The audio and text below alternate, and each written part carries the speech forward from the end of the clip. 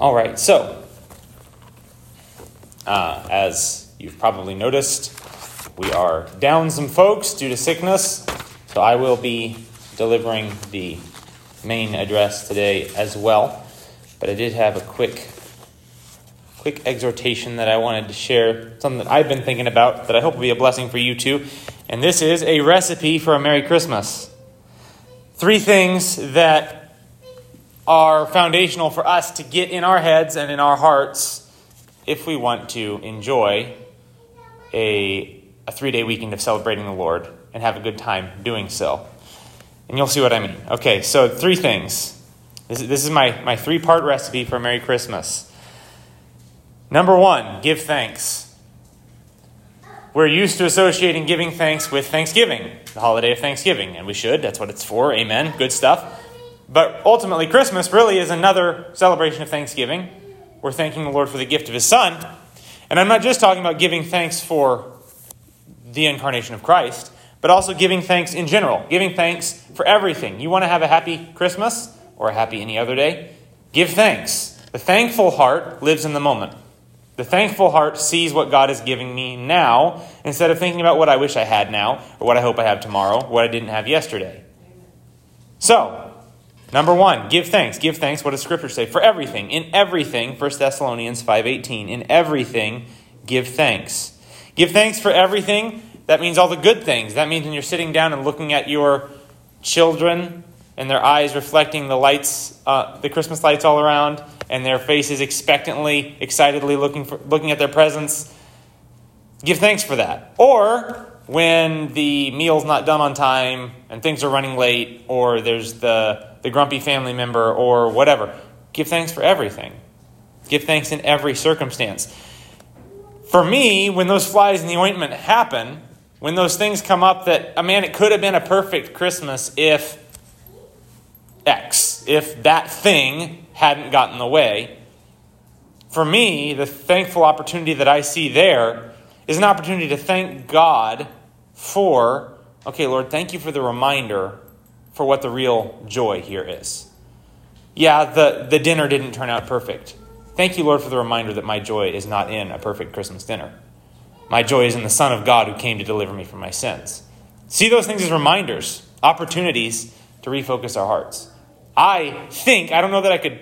There are scriptures that talk about God's use of trials in our lives. I don't think there's one that specifically says it like this, so I'm going to throw this out as my interpretation, and you compare it to Scripture. But I think the Lord, in His sovereign fatherly love, sometimes gives us these little trials, and they're not even, a lot of times, they're just tiny. It's like just an anxiety or something, just something that keeps it from being, that wonderful, happy day that I wanted. Just to keep sanctifying our joy. Just to keep working on us and how we're so prone to just be satisfied in the stuff. So prone to if I could just have the Christmas that I had when I was 8 years old and I woke up and everything was all magical. If I could just have that, then I would truly be happy. I think God in His goodness gives us flies in the ointment sometimes to shake up our joy and make sure that it's founded on what's truly unshakable, what we have in Christ Jesus. And when we're there, those are those joyful saints that radiate the joy of Christ at all times, even sometimes in circumstances where we look at them and think, how do you have joy in this? Because their joy is built on something solid. So number 1, give thanks. In everything, give thanks. Number 2, reject worry. Reject worry about the future. Reject worry about the family members. Reject worry about anything. Fill in the blank. This is very practical. So ask yourself, ask the Lord to speak to your heart. What will you worry about tomorrow on Christmas Day? What will be the anxieties that belabor your heart and your mind? And then commit them to God and commit before Him that you're going to reject them and not waste any time on them. Because what did Jesus say? Jesus said, do not worry. Scripture says, be anxious for nothing. That means don't be anxious for the work stuff that's not getting done because I'm taking Christmas off. Does God ever say to take time off and rest before the Lord? Yeah, what did He tell the children of Israel about the Sabbath? When they're resting, He told them, I'm going to take care of you while you're resting. You just rest.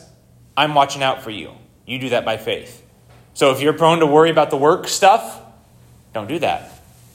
Trust the Lord. Rest. Celebrate unto him. If you're prone to worry about the family, the in-laws, whatever, fill in the blank, the people that are going to be upset or stressed out, or that's not yours to carry. That is something for them to deal with before the Lord. You have joy in Jesus. Whatever it is, fill in the blank. What is your worry going to be? Reject it. Reject it now. Give it to Christ. He who did not spare his own son, how will he not also with him give us all things? Romans 8:32. God gave his son.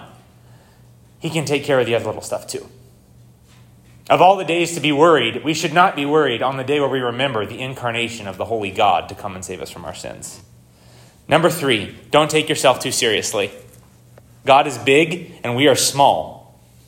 So it is good for us to be mirthful, like little children, before our Heavenly Father.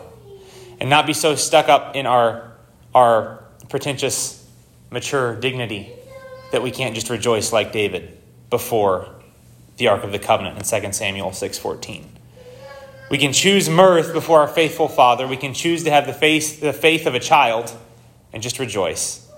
Not take ourselves too seriously, not try to hold it all together. God is good. So just let go. Let go. This is an invitation to myself. These are notes to myself. Let go of all the stuff, all the clouds. Doesn't mean they magically vanish. Doesn't mean the problems are gone. Doesn't mean the relationship issues aren't there anymore. Doesn't mean the work things aren't waiting for you tomorrow. Whatever. But they're all in God's hands. So we give thanks. We reject worry. And we don't take ourselves too seriously. We choose to be mirthful in the presence of our loving Father and to rejoice with great joy. That's my notes to self, my recipe for a Merry Christmas.